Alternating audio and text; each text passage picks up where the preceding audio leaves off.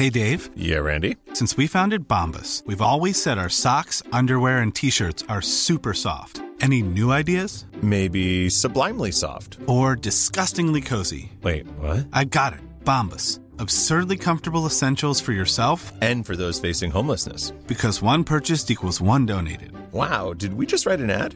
Yes. Bombas. Big comfort for everyone. Go to bombas.com/ACAST and use code ACAST for 20% off your first purchase. Introducing Wondersuite from Bluehost.com. Website creation is hard, but now with Bluehost, you can answer a few simple questions about your business and get a unique WordPress website or store right away. From there, you can customize your design, colors, and content. And Bluehost automatically helps you get found in search engines like Google and Bing. From step-by-step guidance to suggested plugins, Bluehost makes WordPress wonderful for everyone. Go to bluehost.com/wondersuite. Welcome to Futureproof, the marketing podcast from Saïd Business School, University of Oxford, and Kantar, the marketing insights and consulting company. In each episode, we'll have a frank discussion with industry experts to help brands and business leaders navigate the changing landscape of marketing and hopefully dispel some myths and misconceptions along the way. I'm Julie Coleman, Chief Research Officer for Kantar. I'm Andrew Stephen, the L'Oreal Professor of Marketing and Associate Dean of Research at the Saïd Business School. Okay, so on today's podcast, we're going to talk about trust in a brand and what does that actually mean in today's day and age. And our guest today is Charlie Hisco, who I had the privilege and pleasure of working with at SAB Miller. He was our head of communications for 13 years. Prior to that, with several of the different WPP agencies, so has a long and distinguished career in branding and communications. Interestingly, most recently, he's taken a year out to kind of get a sense of perspective on the world and his career and on life. And actually, I think in the conversations we've had since we've reconnected, I think he's gotten he's developed an interesting perspective on branding and communications and what their role is in the world today. So we're very pleased to have Charlie with us.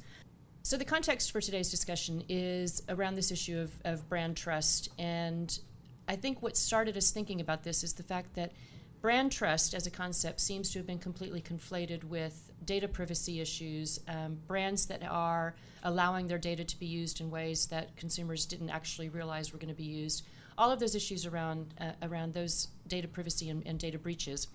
And yet, in my view, brand trust means a lot more than just data breaches, data privacy, and are you protecting my data? If I think about the reason I trust the brand Dove, it's not because they've never released my data to someone, it's because they deliver for me, and I agree with what they stand for, and I believe in the brand and what it offers to the world and what it offers to me. So we wanted to explore that idea a little bit more today. Perfect. Yeah, I think the idea here is to think about how to build trust and create it, as opposed to these sort of more negative ways of thinking about the destruction of brand trust.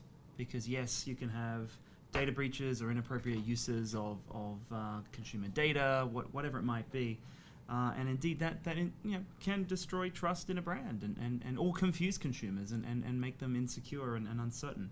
But on the more positive side here, if you're growing a brand, if you're building a brand, whether it's a new brand or a mature brand, I think we should explore this notion of brand trust in that light. I'm very happy to do that, because I think it is a really interesting time to be in the brand business, and there's no doubt that there are a number of things that are challenging what were kind of long established rules or orthodoxies around what it took to build a brand. The techniques that you would use, what indeed is a realistic sort of expectation in terms of the life cycle of a brand, and so on and so on. But I think somehow in the midst of that, there is still this fundamental quality of what great brand building is, which actually is as true today as it was 20 years ago and as it will be in 20 years' time. I think the context is changing substantially, but I think that the responsibility that a brand owner, brand nurturer, brand builder has to bring is probably the same as it always was. And I know it can be a bit sort of unsettling if you look and you see around you that there's these people doing, somebody who's just come up with a bit of funky packaging or a kind of fake artisanal sounding name. All of a sudden, they appear to be the cool kid on the block. And they can go from being very small to being really quite big quite quickly, and you're looking at it and kind of going, but it's crap, it's not true. So you're saying hipster branding is not necessarily... it has its role, but it does make you question, for sure, the model. Is what do I do? If I am a brand owner, or an existing or an aspiring brand owner, and I used to put huge value on my balance sheet on the intangible value of this thing. Actually, is it valuable anymore? And what do I need to do to try and ensure that it maintains its value? And actually, I think the answer to that actually goes back to something Jules mentioned. I worked in WPP companies on a few occasions. At JWT, I had a very wise boss called Nick Burstin, and Nick said something which has always stuck with me, which is the only difference between advocacy and truth is time, and i.e. the truth will always out. And I believe that. I believed it then, I believe it now, and I think if you hold to that, then actually it then takes me to what I think brands are about, which is, I think a brand is and must be a promise. It's effectively saying, if you choose me, then this is truly what you will get. Whether it's the product or it's a service or it's a set of values. And it's also someone that you can call up if things go wrong.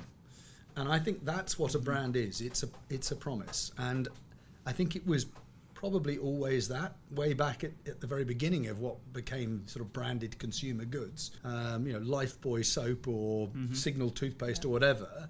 These were products that existed for the first time in mass distribution, but with a guarantee of a certain product quality. You knew if you bought that, you were always going to get the same quality. Now, those concerns are less nowadays, I think, than they were then, because manufacturing was probably rather more random, etc., etc. But the principle was, it was a brand represented accountability, a promise and accountability. And I believe that is true today, and I believe it'll be true tomorrow, and I believe it'll be true, in 10 years' time.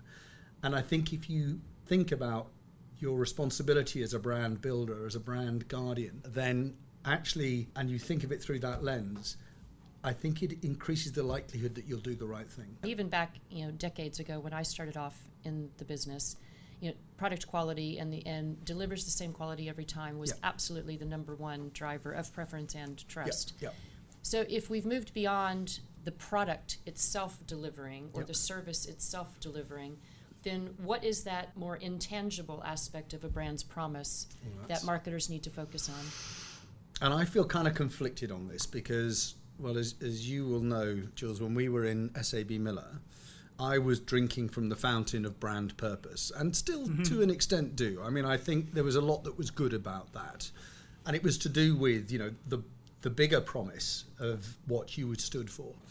But there is a load of guff that's being spoken around brand purpose. Everybody going out there and pitching some kind of notion of saving the world and making the world a better place, which, I mean, frankly, is fine on a kind of a workshop maybe. But I mean, in the real world, what does the consumer really want and expect? Now, I think you made a good point when you were referring to Dove and your experience of Dove at the beginning. What you would like about Dove is rooted in it works. It's a product that delivers. But over and above that, you also like what it stands for. Exactly. And I think, again, that notion of the purpose of Dove as being something in the area of campaigning for real beauty, simple real beauty, to me sits in at about the right level, because it is credible and rooted in product truth, but it's got a dimension to it which is also kind of somewhat more broad, emotional, and frankly probably makes the people at Dove feel good when they get up and go to work, which is a good thing anyway. I think there is there's a whole lot of stuff around it's, do I buy your values as well as do I buy your product? You mustn't mix up or lose sight of the fundamental importance of get that first bit right, because the rest of it is just... It's the foundation. Yeah. If you will lose first on that and win last on that, Yes. essentially. The So foundations. we were talking about the sort of, I think the tragedy actually of what TSB has undergone recently.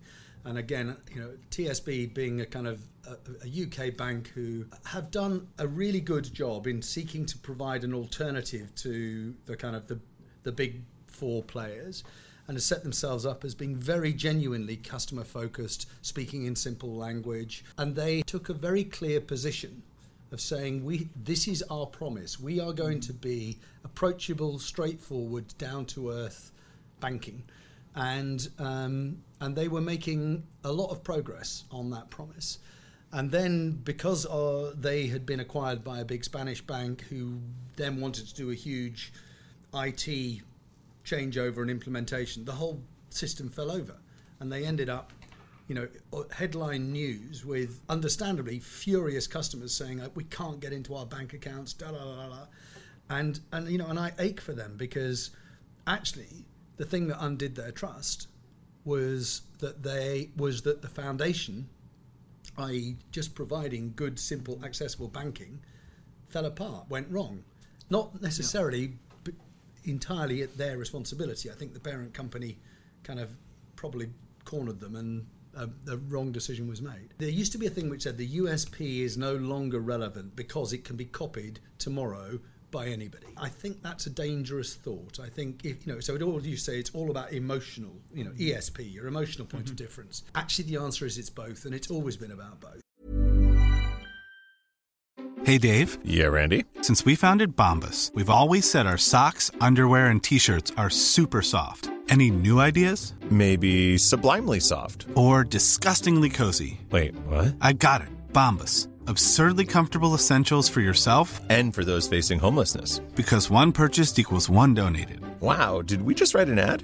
Yes. Bombas. Big comfort for everyone. Go to bombas.com/ACAST and use code ACAST for 20% off your first purchase. Introducing Wondersuite from Bluehost.com.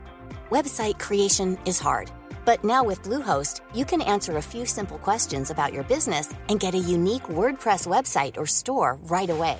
From there, you can customize your design, colors, and content. And Bluehost automatically helps you get found in search engines like Google and Bing. From step-by-step guidance to suggested plugins, Bluehost makes WordPress wonderful for everyone. Go to bluehost.com/wondersuite. And they have to be connected. And I think that this is an important point, is that it lives in the hearts and minds of the customer, Yes. right? So it's in the eye of that beholder. Yes. And so with TSB, for instance, when things go wrong, that's bringing into question or into doubt the sort of the bedrock or the foundation of how the brand is being built, Yeah. right? So you're trusting them for something, and if that goes away, then you need to take responsibility for it. You need to address that. Yeah. And then maybe you can build that back up, Yep. and that might take time, and there are all sorts of things around brand crises that I think are fairly well understood, but taking responsibility Yeah. and rebuilding that trust I agree completely. has to be part of what the brand is essentially founded on. Yeah. So it actually gets into, I think, managing the customer expectation and making sure that most of the time you're doing the best you possibly can do, but the reality is, at the coalface, things are going to go wrong. Yep. So maybe not massive things Yep. in sort of that example, but in any complex service delivery, for example, there's going to be failures, there's going to be mistakes, there's going to be that one person who works for you that is having a bad day. Yep.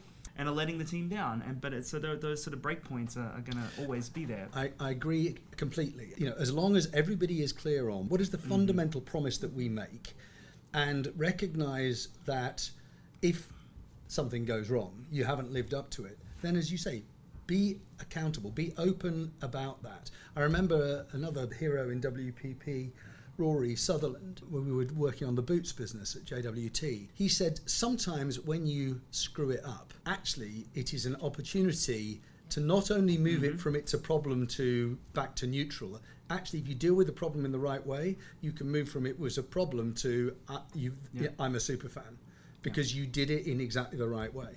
As long as everybody understands what the promise is that you make in a way that is clear enough to enable you to assess, in any situation, are we living the promise? Has that broken the promise? If you understand that, then you can be accountable for it and be honest about it. To have what you're talking about there, I think you also need to trust your people to deliver on this. Yes. And you've got to give them that flexibility, that latitude. And so the example that springs to mind for me is Metro Bank in the UK, sort of another newer entrant to the retail banking market. That's all about excellent customer service. Their founder and chairman is an American by the name of Vernon Hill, who sort of has a very, very simple business model, which is simply saying we want to win fans, not customers. We want to deliver on this brand promise, which is essentially convenience, and we're friendly, to the point where he and his wife are dog lovers. So, if you take your dog into the bank, you can take the dog in and they'll give the dog some water or a dog biscuit or something. So there's an interesting quirk perhaps there, but the idea is to say that we're not like the other guys on the high street in terms of retail banking, but they have to deliver on that. Instead of learning more about that company and talking to people there and seeing kind of the behind the scenes, service values, and here's our mission and things like that. It's, in a positive way, almost like a bit of a cult. It's sort of saying we stand for these things and we're absolutely passionate about it. And that's how you deliver. I was just saying, and actually what happens when you have that clarity of purpose or promise or whatever the right language is, let's stick with promise because I think it helps. Yep. But if you have that clarity of what is the promise that we are making, and everybody who's involved in the organisation understands that and frankly signs up for that, then all of a sudden you also get the other issue that we talked about, which is in a world in which younger people might be moving through jobs fairly quickly, in places like that they stay and they tell their friends, and all of these other things come spinning off it. There's an aspect of this that we're starting to see more and more in the research that we've done, and both within the Futures Company and the work that they're doing around where the world is going and how the world is changing, as well as in some deep dive qualitative we've done around what does brand trust mean to consumers, and what are the behaviors that a brand or what does a brand have to do to build my trust. And the theme that's coming through, and actually your Metro Bank example personifies it, which is going to be a pun in a moment, which is that people are really starting to relate to brands as people. They're talking more and more about brands as people. And if you think about the aspects of trust that they identified in the research that we did, the number one is be human. Yeah. Another one is to own your mistakes. Another is to treat me as an equal. I mean, these are all human qualities. It's very similar to say if you've got a friend who's made you a promise, you expect them to keep that promise. I think that's exactly right. Actually, I guess it's possible to like someone even though you may not fully trust them. But it's pretty difficult if you really trust someone not to like them. Right, exactly. And I mean, I still think of, my best mate from school. If I was really, really in a corner on anything, if there was, the one, and you get one phone call, he's the guy I'd ring, and I know he would be there. And again, we do all that stuff about, so what's the brand personality? Oh, it's George Clooney, or it's, David Beckham. Oh, if only.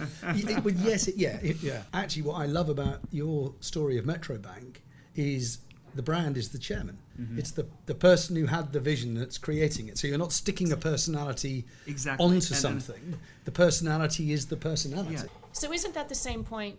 Isn't that what we see with craft beers and artisanal products, where basically they are projecting the founder's personality and ethos onto the product? And so I think that's why those brands are able to build trust as quickly as they are able to build trust, because you feel like you're trusting a person, not a company, or not a brand. You're putting your trust in your relationship up to another person.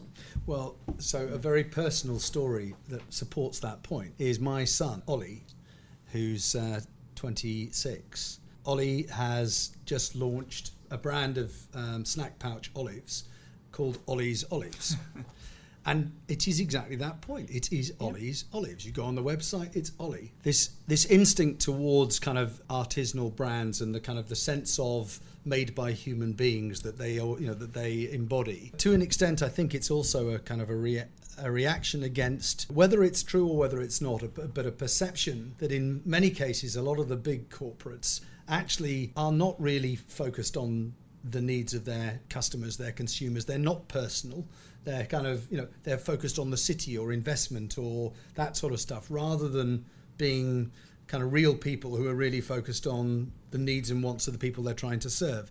Now, I actually think that perception may be substantially inaccurate, because actually the truth of the matter is in in many of the big corporates, they have the most to lose if they screw up and if things go wrong. But you have to deal with perception. Interestingly, Ryanair, who went through a meltdown in last summer, I think, where they had all kinds of issues to do with pilot numbers and had to cancel loads of flights. People were stranded. It was all over the press, everything else. They just posted a 7% increase in profits, I think it was.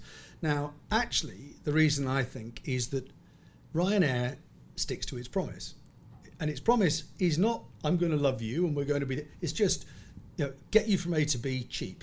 Now, all right, for a period of time, they failed to get you from A to B. That was a fairly fundamental thing. But the point is the expectation, the clarity of what their promise is a different kind of promise. Yep. I think there's no doubt that the human dimension, you said it came up in your research, and I can see that absolutely.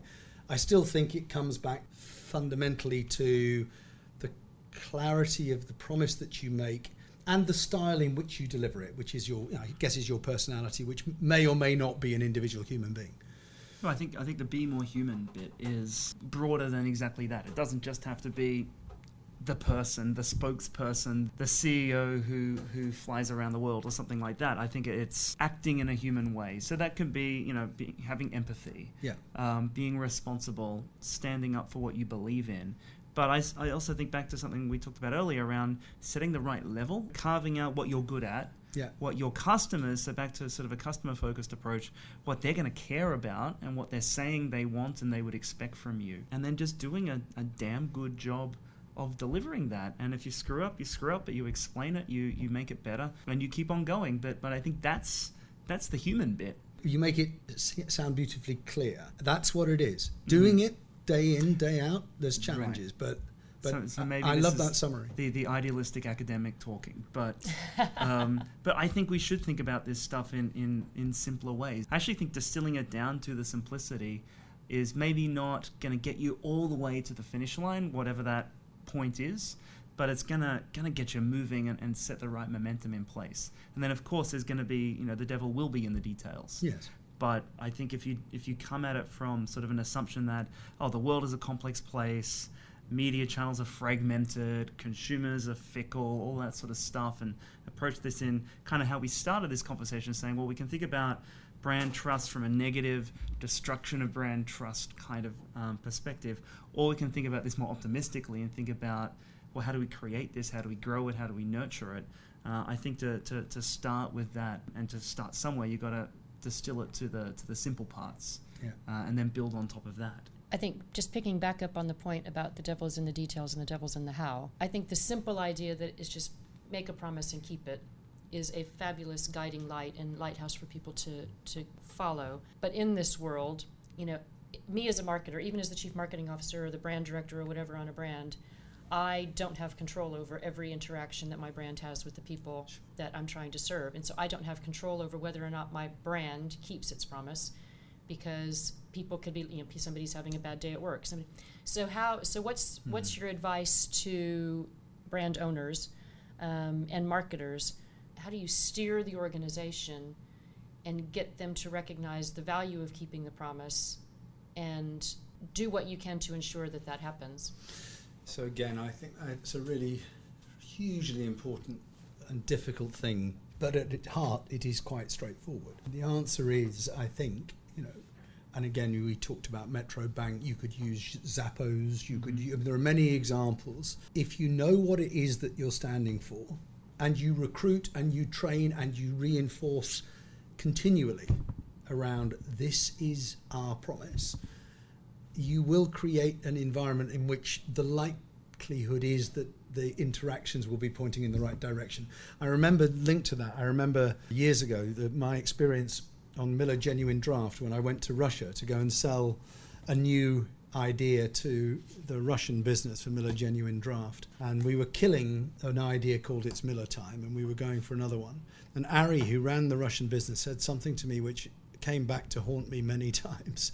He said, never underestimate the power of an idea so simple that everybody in the organization gets it. Miller Time is one of those. I don't think what you've bought us is. And he was absolutely right.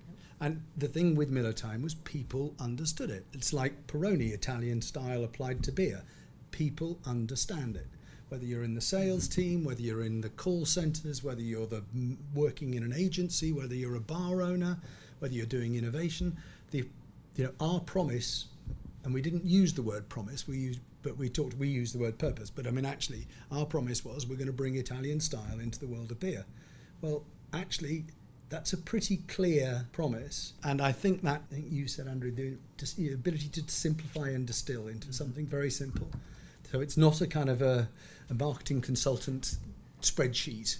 It's just a really simple promise that everybody can get. So, I mean, we're marketers, of course, we think about marketing as everything, but not everyone in a business necessarily sees it that way. But I think if you have that very clear promise, that very clear idea, then there's a better chance that will get embodied across the board. So, really interesting discussion. Thank you so much, Charlie, for joining us today. As always, you've brought a beautifully simple way of thinking about what is an incredibly difficult and, well, seemingly difficult topic. But actually, you're right. It is just about make a promise and keep it. And I think it really does strike me quite strongly that if brands were to think of themselves more as, we talk about brands building relationships with consumers. Well, it is a relationship, and trust is the foundation of any relationship. So, I think we've answered our question, which is, yes, trust is absolutely still important in the world today, and it is well beyond just what I do with your data online. It has to go inside as well as outside, and actually these things have to work together. So actually, a trusted brand that has a strong promise and a clear promise and a simple promise may well be that glue that holds it all together. You've been listening to Future Proof, the marketing podcast from Saïd Business School and Kantar. Find more episodes and related content at uk.kantar.com or at sbs.oxford.edu. Thank you.